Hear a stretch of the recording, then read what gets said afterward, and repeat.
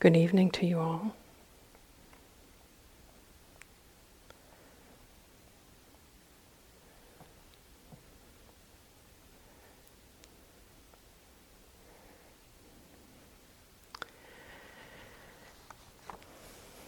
I recently had some genetic testing done.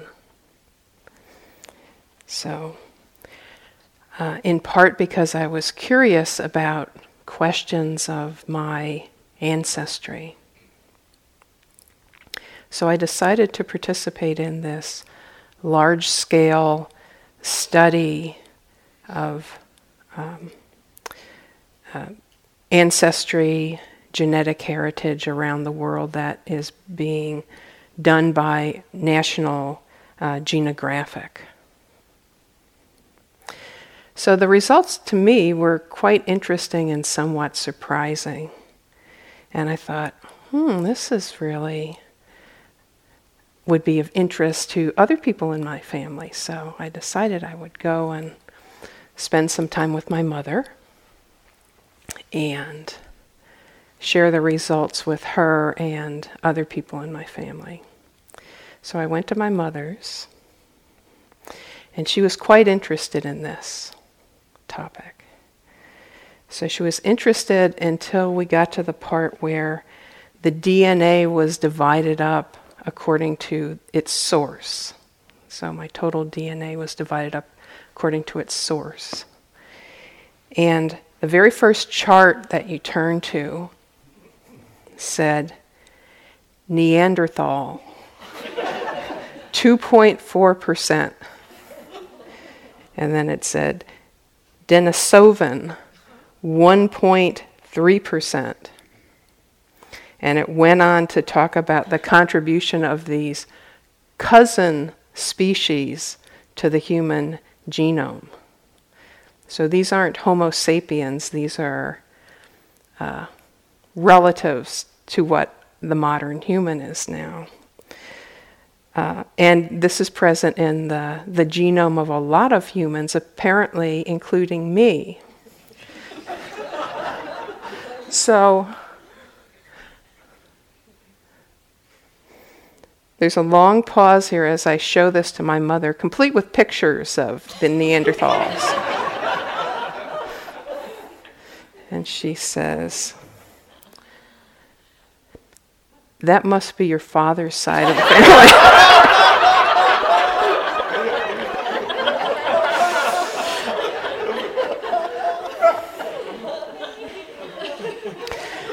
So after we recovered from this event, then we went to some charts that talked about what's called my maternal haplogroup. So this is a genetic heritage that's handed down unchanged from your mother's, from her mother, from your grandmother's mother, your great-grandmother's mother, your great-grandmother's mother, all the way back into deep human history. So the research estimated that the particular version that I and my mother shared was from a mutation that happened in an individual woman somewhere in the late Paleolithic era, probably while this woman was living in Western Asia. So maybe 25,000 years ago. I mean, before agriculture. This is during the period where in Europe they were doing like the cave paintings and things like that.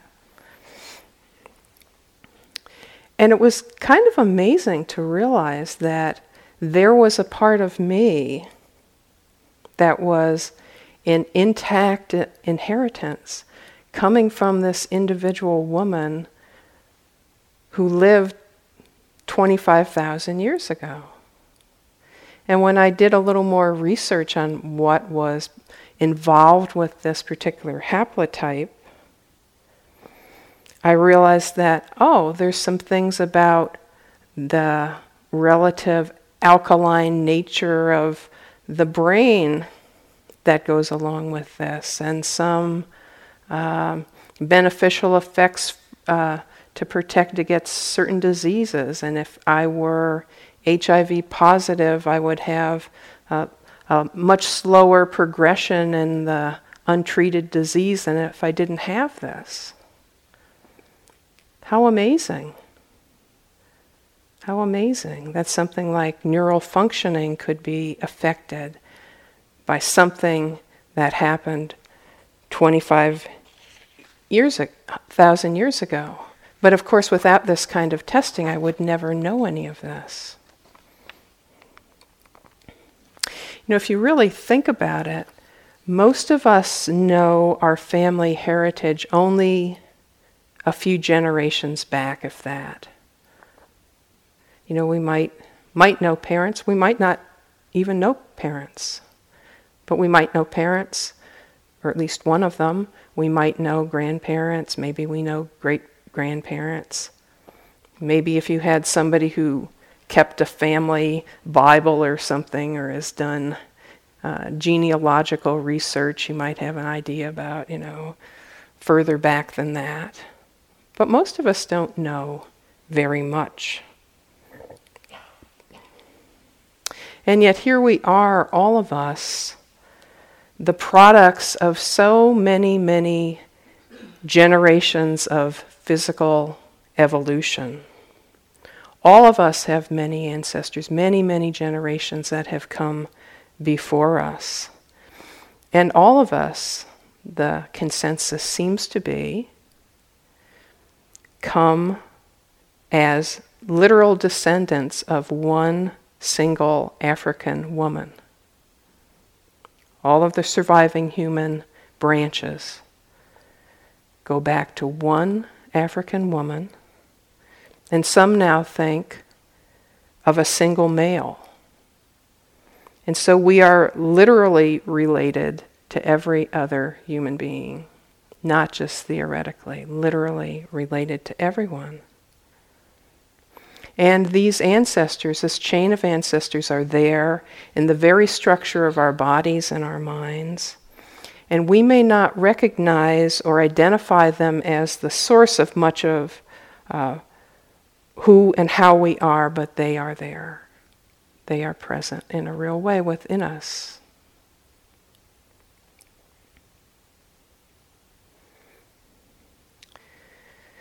When the Buddha talks about the teaching of anatta, which is usually translated as not self, it's the third of the three universal characteristics of all things, not self, anatta. It can seem very abstract and hard to understand. But he's really talking about the fact that the human body and mind and all other things as well are open systems, not closed. Meaning that we and everything else is permeable, meaning things can come into our system and can exit our system.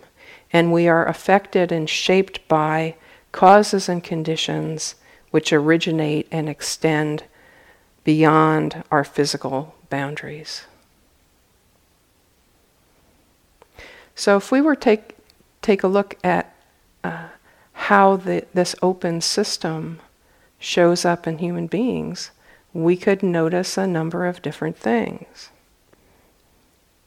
For instance, our biological inheritance. Consider the human brain. We share parts of this with reptiles, the basic structure of certain parts of it. This is the primitive brain stem part of it. This gives us the capacity for quick reaction without things going through the thinking part of our mind.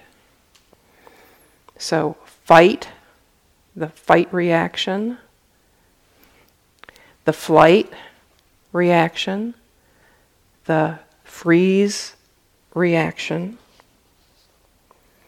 the immediate mobilization of our system in the interest of our survival, all comes from this particular kind of inheritance. And we see this when we're meditating. So, for instance, if you have an experience where, on retreat, where suddenly there's a primal drive that comes up in the form of fear or anger or just shutting down, you're seeing the effect of this inheritance of this particular part of our brain structure. So, when that arises within us, the fight or flight or freeze reaction to things, is that us doing it? I mean, we often claim it, right? Well, I did this thing, I had this thing, and I made this happen, or this thing. Kind of like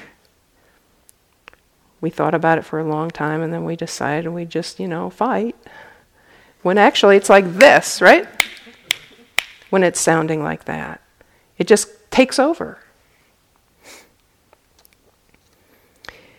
It's because an alarm is sounding in the system, set off by some perception that is there, that we might not even be conscious of. And it uses this quick, built-in neural pathway that results in immediate action or freezing. So you can see we sit on the meditation cushion with this human body and its complex central nervous system. And part of what we experience arises from this particular source. Open system. The effects of inheritance. Not under the control of a self. So let's consider another dimension of this open system nature, which is ours. Consider the effects of family culture and dynamics.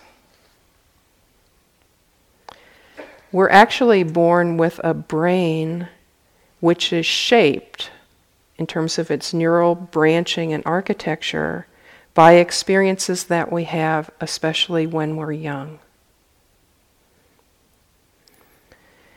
This, in turn, shapes the instrument of perception, because the brain is very much involved with perception, of course, and lays down neural and perceptual highways, the roads that perception tends to follow.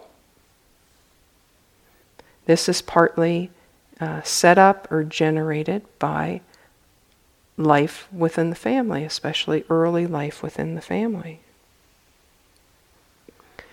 Family life and culture, family dynamics, can also teach us about, or not teach us about, things like sila, morality. It teaches us about how to view ourselves and others, and how to treat others, and how we think we should be treated. Right? This is learned. This view develops within us, partially within the family or our immediate environment in childhood. We learn from the healthy and wise aspects of the people who are around us. We also learn from the unhealthy and unwise actions of those around us, of course. What we learn shapes who we are, at least initially, what tends to arise in our body, minds, and how we tend to view this. And we see, too, that many of our views and opinions are formed in childhood, either directly from what we're taught or in some response or reaction to it. Some of these things, these views and opinions and ideas, are true to reality and skillful, and some of them are not. And many inaccurate self-views are developed in childhood before the reasoning part of the brain is online. I mean, one thing we know about children is they have, as is often said, an uncanny ability to make whatever's going on within the environment or within the family, somehow their responsibility are about them. That's just what happens, because the mind isn't fully formed yet. It can't like raise its hand and say, well, I'm not the reason Daddy left. Daddy's got some issues, right? Later in life, maybe that understanding can arise, but not there, not at that time.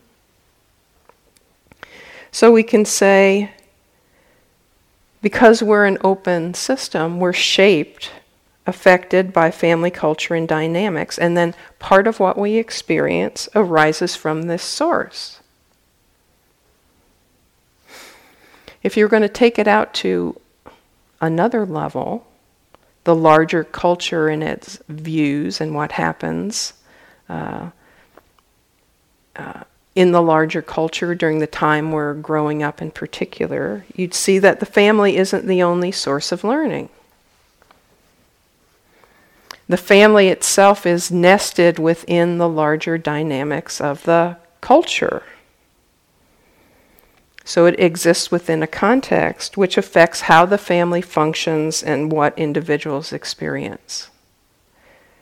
So who could doubt, for instance, the effect of war or racism or poverty or homophobia within families or with individuals? Clearly, the external environment, whether it's safe or it's unsafe, whether it's caring or whether it's hostile, shapes our experience. We know, for instance, that cultures distribute power and authority.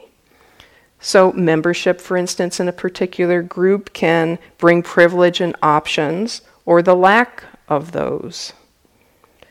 So here again, we have a self-view often shaped by what we have heard or what has been told to us about people like us. So all of this affects our bodies, our minds. It limits or expands choice, supports health, or harms us. So because we're an open system, we're affected by the larger culture and events, and part of what we experience arises from this source. And of course, there is our personal journey.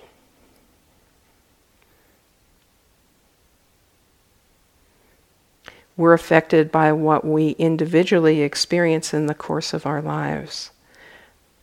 The relationships we have with others, the things that we do, the choices we make, what we're exposed to, what we learn, what we avoid, how we care for our bodies and minds, who we associate with, whether voluntarily or involuntarily, how we incline our minds, how we turn attention, what we pursue, what we let go of, how we interpret what we encounter in our life path, what we make of it, the way we view our personal narrative.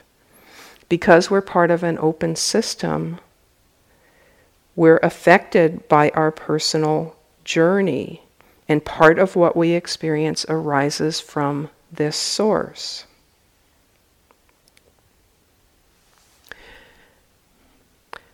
There's a whole other dimension of this, too, which I find very profound, which is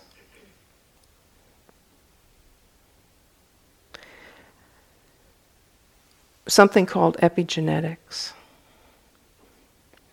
Epigenetics. Epigenetics.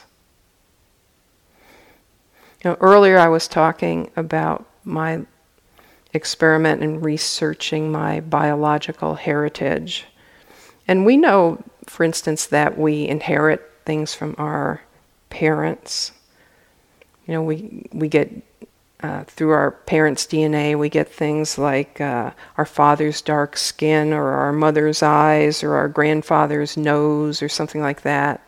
They'll say, oh yeah, it looks like great-grandfather, Luke or something like that. We recognize we inherit that in the observable.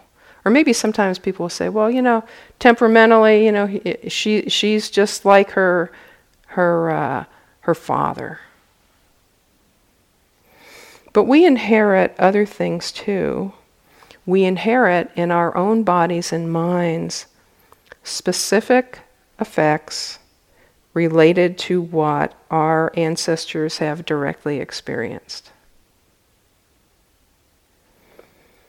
So it's now known that our individual genetic expression, meaning what our own genome does with its basic wiring,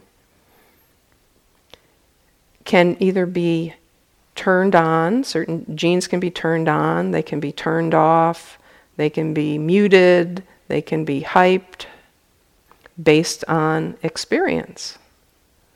And we can inherit from our ancestors the way their genome has been affected by what they have experienced and learned. These changes can be inherited and passed on to future generations. So in a real kind of way, your own genetic experience and expression has been affected by things your ancestors have gone through. Some of their psychophysical reactions have been passed on to you through physical changes which you have inherited as part of your own DNA.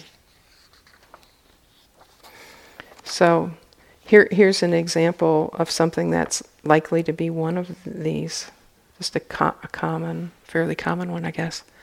There is apparently an inherited fear of snakes. Did you?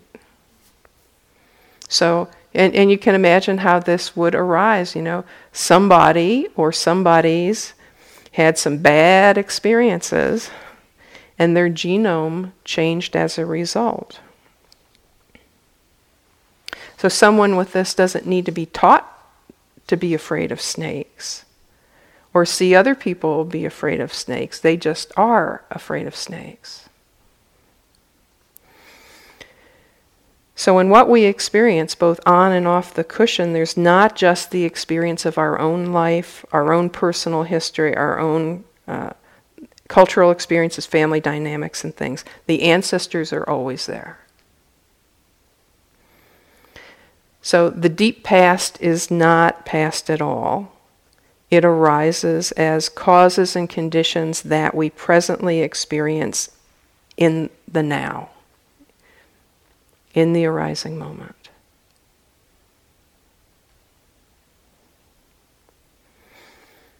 So let's take this big picture view back to what we're actually doing here. You may be wondering at this point, well, whoa, where's she going with this one? It's like genome and Neanderthals. So what we're doing here, bhavana, the cultivation of heart and mind. So how does this relate? Well, here we're oriented to the present, right? How many times have you heard in the meditation instructions or been told in your meetings with your teacher, yeah, just move it into present tense. That's really where you want to stay. Move into present tense. Don't need to worry about what happened before, what's going to happen next, or wonder what it means or where it came from or any of that. So, sitting right on the cushion, of course, the mind is aimed completely at what can be known in the present moment. And as we see, it's surprisingly hard to stay there, to stay in the present. And we start to understand what dukkha is all about. So we're instructed to experience what's arising, what's being known in a simple and direct fashion, right? Just what's there to be known. No search for interpretation or framing of it in concepts, no psychological digging or speculation. unless it's to see the arising of that desire to speculate or digging arise spontaneously, right? This is not to say that psychological insight doesn't arise on retreat, because it certainly does. And interestingly enough, I've noticed for myself that the deepest psychological insight seems to arise when I'm not looking for it, right? So if the mind's in there, trying to chew through why this emotion is there in relationship to the mother or whatever it is, you can chew on that one a long time, right? Usually with agitation there. But truthfully, often, the best means to explore that kind of psychological area of investigation is with a different method called psychotherapy. And many of the people who are teachers now have done at least some of that themselves, right? Because we realize this isn't necessarily the best tool, that we're doing here, the best tool for everything. And we don't really try to make it a universal exclusive tool. But we do think this is the best tool for generic suffering, a generic understanding of suffering. So here, we move out of the story of me, out of the concepts, out of the personal narrative of the self. And yet, of course, the big picture is there. Deep time is there. Your personal history is there. The family history, what happened to your parents, the genetics, modified through time by what your lineage has experienced, what it's learned. So it's all right there. It's sitting right there with you on the cushion, in the chair, right there in your own body and mind. So, the hunt for the woolly mammoth that failed, and the way the genome changed to make every calorie count, is that the reason for the sloth and torpor in the middle of the afternoon? It could be. You'll never know. But that's a lot less personal, isn't it?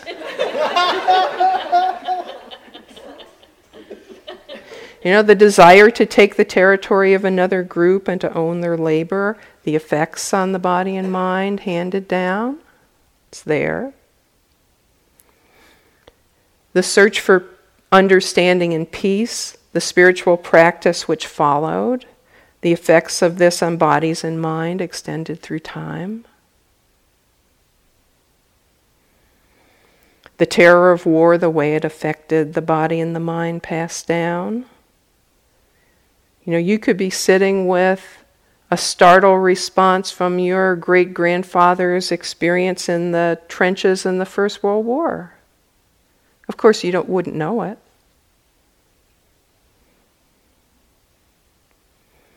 The power of community, seeking justice, changing the ways things are done within the group, the effects of this on body and mind handed down.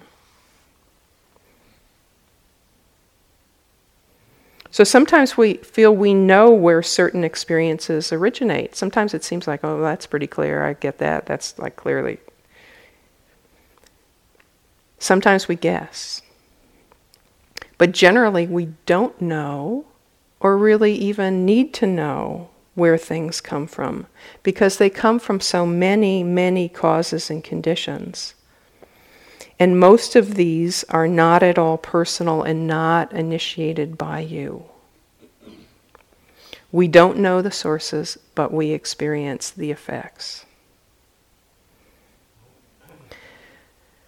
We experience in our own bodies and minds what has happened from the beginning. It's there in some way arising in the present within our own mind streams, this infinitely complex network of causes and effects extending through time, producing just now this particular experience. This unique, unrepeatable experience which is arising to be known.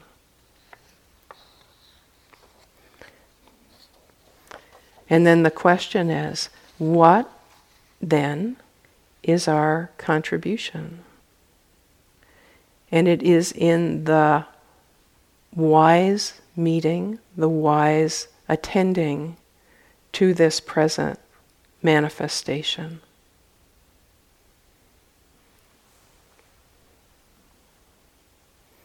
So let's get back to this point about not self a little bit.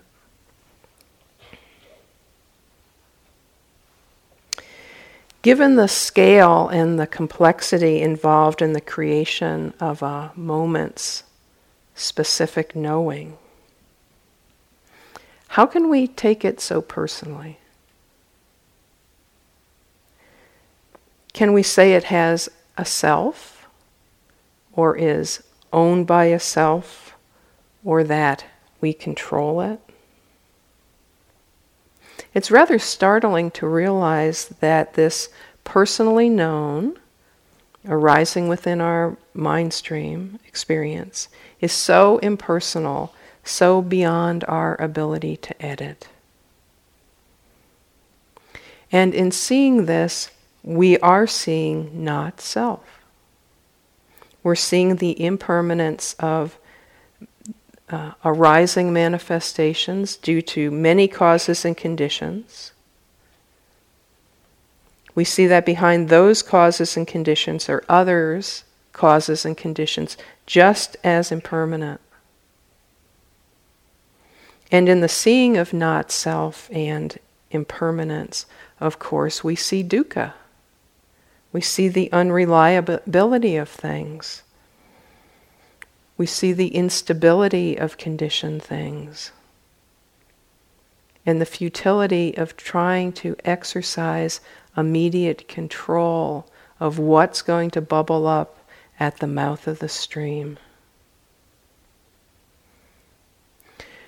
We can't change the past. We can't change the causes and conditions that have already been put into motion. We can't stop this. This instability is built into things. This dukkha is built into the stream of conditioned things. But here's the really big question about all of this, which is, can this dukkha, can this suffering in some way be redeemed? Can dukkha be put to use? Can we, through self-effort, learn to end the suffering of resisting life as it arises in us?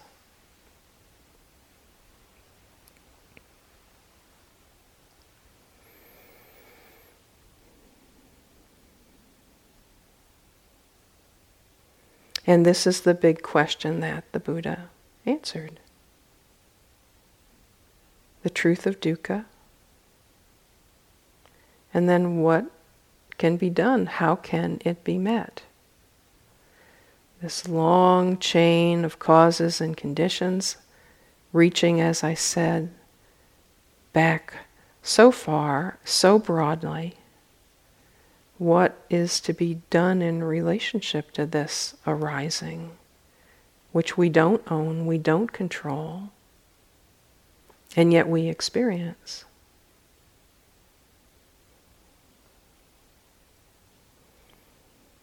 The paradox of this all is that it's by coming to rest in the present moment with mindfulness established that we actually come to the place of maximum power. Our contribution to the redemption of suffering is wise attention. This is the radical act of opening to and accepting present experience as it is.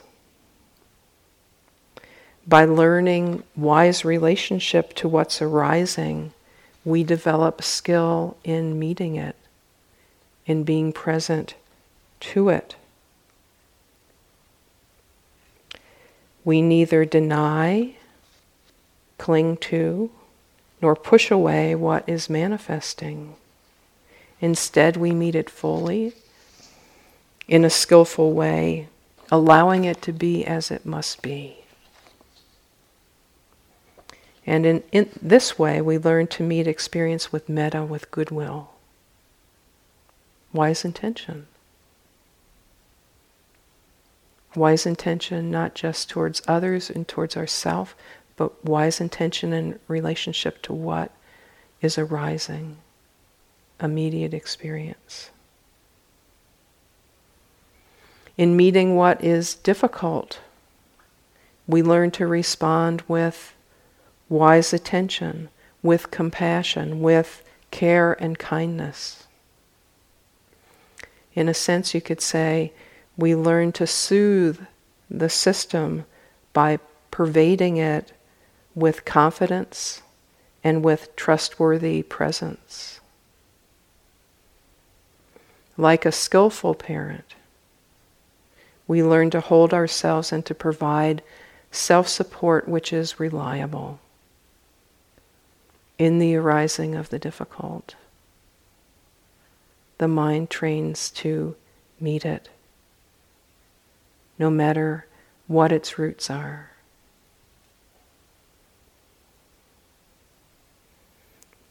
Anything can arise in practice. As we've discussed, it's all there. Wisdom from the deep past, from our families, from our cultures, from our own experiences. Ignorance from the deep past, from our families, from our cultures, from our own experience. Things from sources we can't identify and will never know. What it is and where it came from. Who could ever put it into words, given all that's involved? We can train the mind to meet it all consistently with the same attitude of goodwill and compassion, and with care and wise attention. When we learn how to do this, the wisdom in the mind stream increases and the ignorance decreases. With the decrease of what we might call discretionary suffering, joy arises. And with this, equanimity also arises and becomes stable. This great stability of mind, which can open to all things, touch all things, and remain balanced and grounded in wisdom. So in a certain kind of way, you could say that then all causes and conditions, all arisings, become repurposed. They're used to establish wisdom and to liberate the mind. And this is really the ultimate act of creativity. The taking of the manifestation of all that has come before, and by meeting it wisely and skillfully, to redeem the suffering that's been carried forward within it.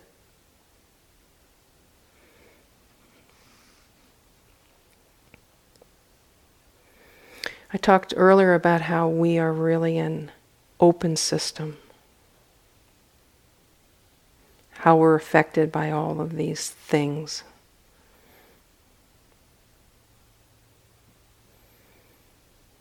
That means, of course, we're permeable and affected by many different influences and causes and conditions, including those we cannot observe. That's been a kind of theme of this talk. There's another part of this, which is, in the same way, we are the source, the locus of many causes and conditions entering the world. We sometimes know we've got influence because we can see the results that are traceable to our actions, right? Sometimes we may have the clear sense, well, I did that thing and then this thing happened and that was a good thing, or that was, the not so good thing. But I am responsible for that. But just in the same way that we have limited ability to really definitively trace what the causes are for our immediate arisings, we have limited ability to really see the extent to which our actions of body, speech, and mind affect the more broad networking of beings. The results of many of our actions are not knowable. Yet we are always seeding things which bear results and contributing to future arisings. And much of what we put out into the world, whether it's skillful or whether it's unskillful, will go way, way further in untraceable ways, but way, way further than we would ever imagine that we ever be able to know.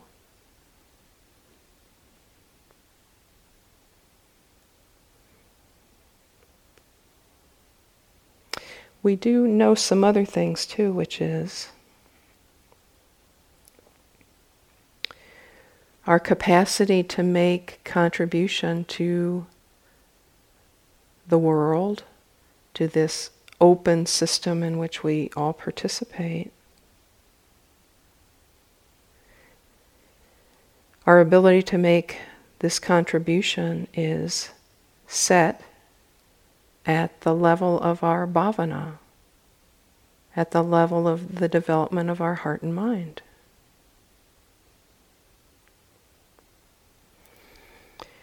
Whatever skills or knowledge or experience we have is most powerfully employed when we are skillful in a holistic way. When the heart and mind is steady and clear, open, grounded in goodwill, then our contributions are the most beneficial.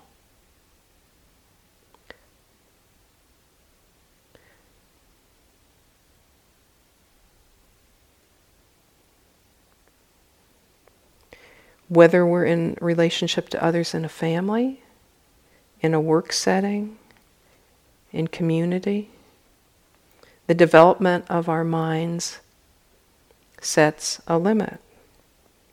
To the extent we are controlled by greed, hatred, and delusion, we can't see clearly, and then we cannot act wisely, optimally. Fortunately for us, the current level of development is not a set point. We have the capacity for infinite development. Infinite development of our capacity to be of use to others through the very kinds of things that we're doing here on retreat. Learning how to meet arising experience with balance, with presence, with wise attention, purifying the mind, purifying the intentions of the heart.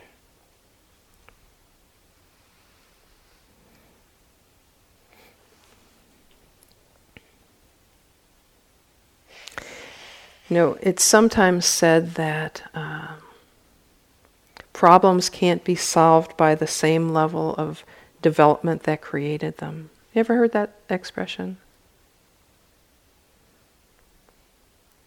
Something new needs to enter into the situation, or it just kind of like keeps recycling around within the current power dynamics or neurosis or level of wisdom or level of ignorance. It just kind of like people are trying to problem solve it within those parameters, and it's just like not going to work. Problems can't be solved by the same level of development that created them. So if this is the case, then the need for humanity to break through to another level is urgent.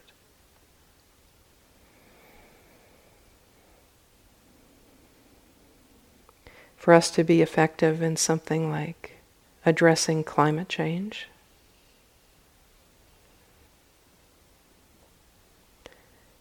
We're going to have to go far beyond our current capacities.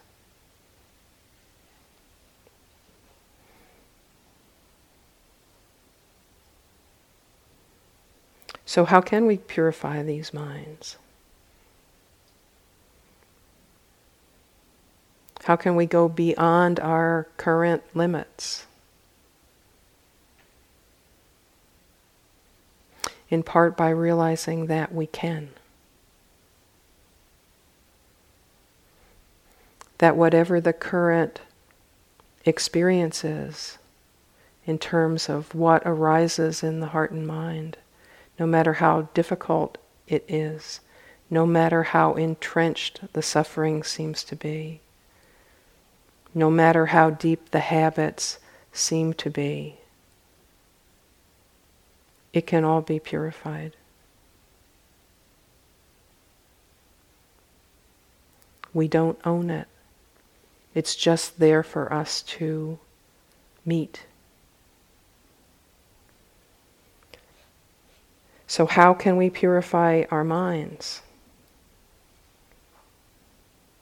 By ending our ownership relationship to what we experience, allowing it to have its own display as it must, given the causes and conditions. This display, this manifestation of endless causes and conditions arising and passing away. And by meeting it with wisdom, meeting it with compassion, understanding the significance of the undertaking to meet experience with wise attention. The power of it. The depth of the purification.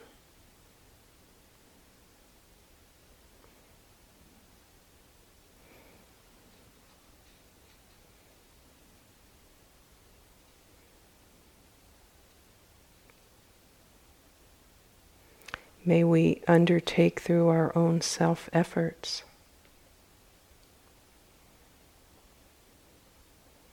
the redemption of suffering from whatever causes and conditions from which it arises. And may our lives be a source of blessing.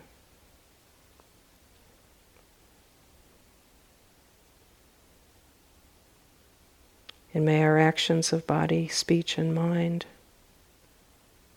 set into motion